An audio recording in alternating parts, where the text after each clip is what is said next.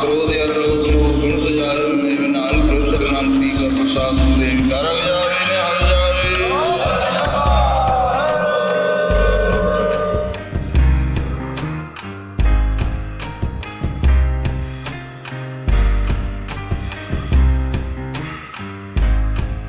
Welcome to the Suraj Podcast. The last chapter ended with Guru Gobind Singh meeting with Bhimchand.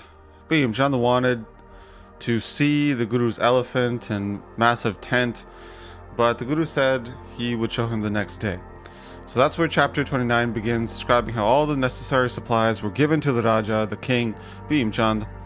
The Guru had commanded, give great amounts of food, send grass, grain, clarified butter, sugar, and all the supplies that will be needed for their horses.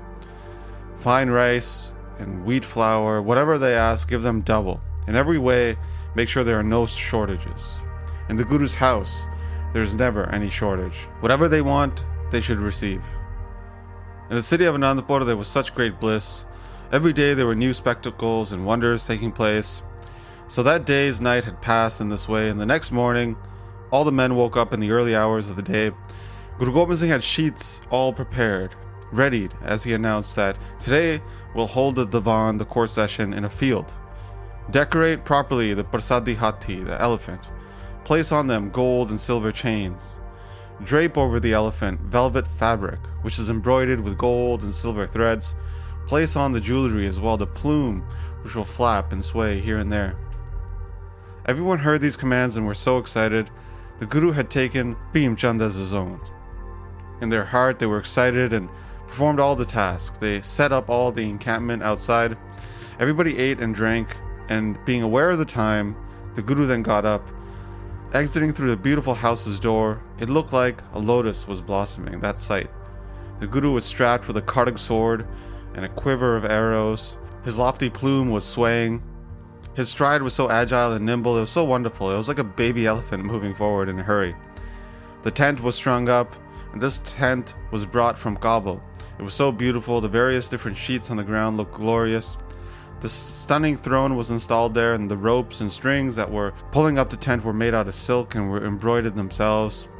The master of the world, Guru Gobind Singh, then sat on the throne. Such illumination radiated from there. At that point, the Guru's uncle, Mama Kripalchand, came and sat close to the Guru, who was overjoyed. The 5 warriors, the Guru's cousins, came strapped with weapons on their body. They walked up. They remained standing around the Guru. Shyam and Gulab Rai, they heard the call quickly, and they came as well, along with the minister Nandchand, who was strapped with these large weapons. And Nandchand had brought with him the many Masands, the community leaders. They all sat properly, and the court session commenced. The Sikh warriors all came in as well. A beautiful whisk was being waved over the Guru's head. How can I say how enticing all this appeared? Bhimchand was then called. A messenger went and then relayed this to him, and that king was so happy when he heard he was called. He got ready with all his men. He was strapping weapons on his body along with their fine clothes. The wise ministers of his were taken along as well. They quickly went to the Guru's Darbar, the court. From far they saw such grandeur. On top of the tent, how it was threaded with gold, it was just shining. It was such a beautiful tent, glistening in the sun, and as they got closer, it only shined ever more. When they got close, the king started looking all around it. Then at the door where the warriors were standing guard, through that gate, Bhimchand entered. Walking inside, he was just looking all around. It was like a beautiful moon was surrounded by stars. Perhaps the Indra, the god of heaven, had left heaven, coming down to this world with the other devtas, the demigods, bringing with them all the pleasures and treasures of heaven to place here. This is what Bhimchand was thinking about in his mind. He clasped his hands together, he bowed down. The wise Raja, the king, then sat close to the Guru. All the ministers of his also saluted the Guru, obtaining the darshan, divine sight, before they sat down at that point. Everybody was just looking up at the tent. Some extraordinary craftsmen must have constructed this tent. They were just in shock. The frills on the inside of the tent were sparkling so brightly because of the gold and silver thread. At other points, they were looking at the pearls that were strung and they were dangling.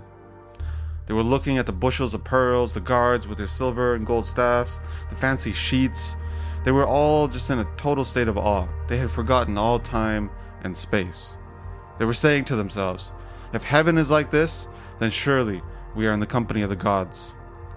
Their eyes were jumping around here and there, taking it all in, thinking that they have now received such great fortune to be in this spot. They were looking at the tent and the walls inside of it, how it was strung up with silver thread on all four sides. For some time they remained like this, just silent, in bliss, looking around in all four directions. They didn't say anything to the true Guru at that point. The Guru thought, well, their focus has become stilled at such majesty. Bhimchand looked over at the Guru's minister, Nanchand, and asked him how much this all cost. What area was this prepared in? I've never seen a tent like this in my life, he said. Nanchand replied, he said, out west. A community leader, a Masand, had it prepared there for a total of 250,000 rupees. It was in that area out west where a craftsman prepared this. No one in this land can make such a tent. There is one with Aurangzeb, the emperor, but even that is not as beautiful as this. Bhimchand then replied, well, even that amount of money is not much for something like this. It's constructed so beautifully on all four sides. Nanchand replied then saying, oh, Hill King, listen. The Guru's house, there's no limit to it. Across all four sides of the world, expanding across all the oceans, people from all regions come bringing with them offerings. From Sri Lanka to the islands and the Indian Oceans, there are Sikhs of the Guru there, and they find offerings, and they bring them to the Guru.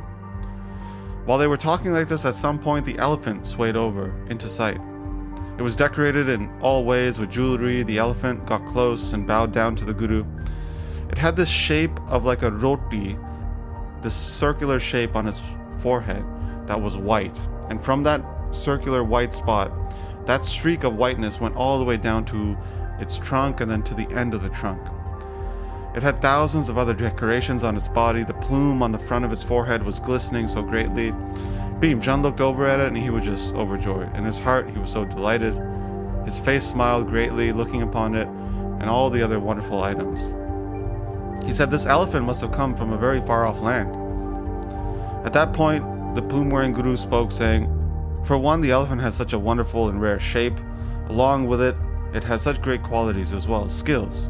It does all these tricks. Whatever you tell it, it'll do. In all ways, it's very smart, with understanding like a human. Hearing the Guru's words, the Hill King said, oh Prabhu, oh Divine, this elephant is so rare. There really is nothing like it. I've been all around, local areas and foreign regions, and the great wonders, qualities you speak about, please show me. At that point, the elephant held a whisk with its trunk. It was standing behind the Guru, it was waving it over the Guru's head. Afterwards, it picked up a pitcher of water, and like a servant of the Guru, he washed the Guru's lotus-like feet. Then he took a silk cloth and dried the Guru's feet. He dusted the Guru's shoes as well. And at that point, the Guru then grabbed his bow. And with great strength, he let off some arrows. He showed the elephant that he was shooting the arrows, shooting them at this target. The arrows, they shrieked like hissing snakes as they cut through the air. Such powerful arrows. What are men in front of these arrows? The Guru then indicated to the elephant. He said, go grab the arrows. The elephant very quickly, swaying all along the way beautifully. Around his neck it had these small bells which were jingling, and on the tusks of the elephant there were these gold bangles attached to it. Silver chains around its legs looked so beautiful. It got there in great speed. It pulled out these arrows from the target.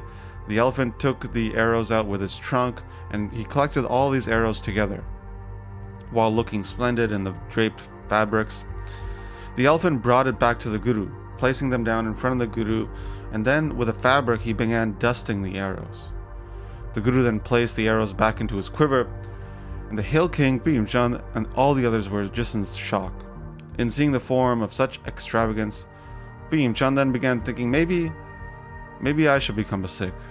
Such a person with such great glory in this world, a master of all miracles, while holding so many other great virtues as well, a protector of both this world and in the next, whose divine sight destroys all the collection of sin.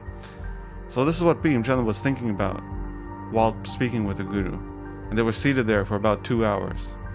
And then at that point, when Bhimchand noticed the expression on the Guru's face, knowing that it was time to leave, he bowed and he got up, leaving the congregation. The all-knowing Guru then thought, if the hill ruler becomes a Sikh of mine, well then there will be no battles.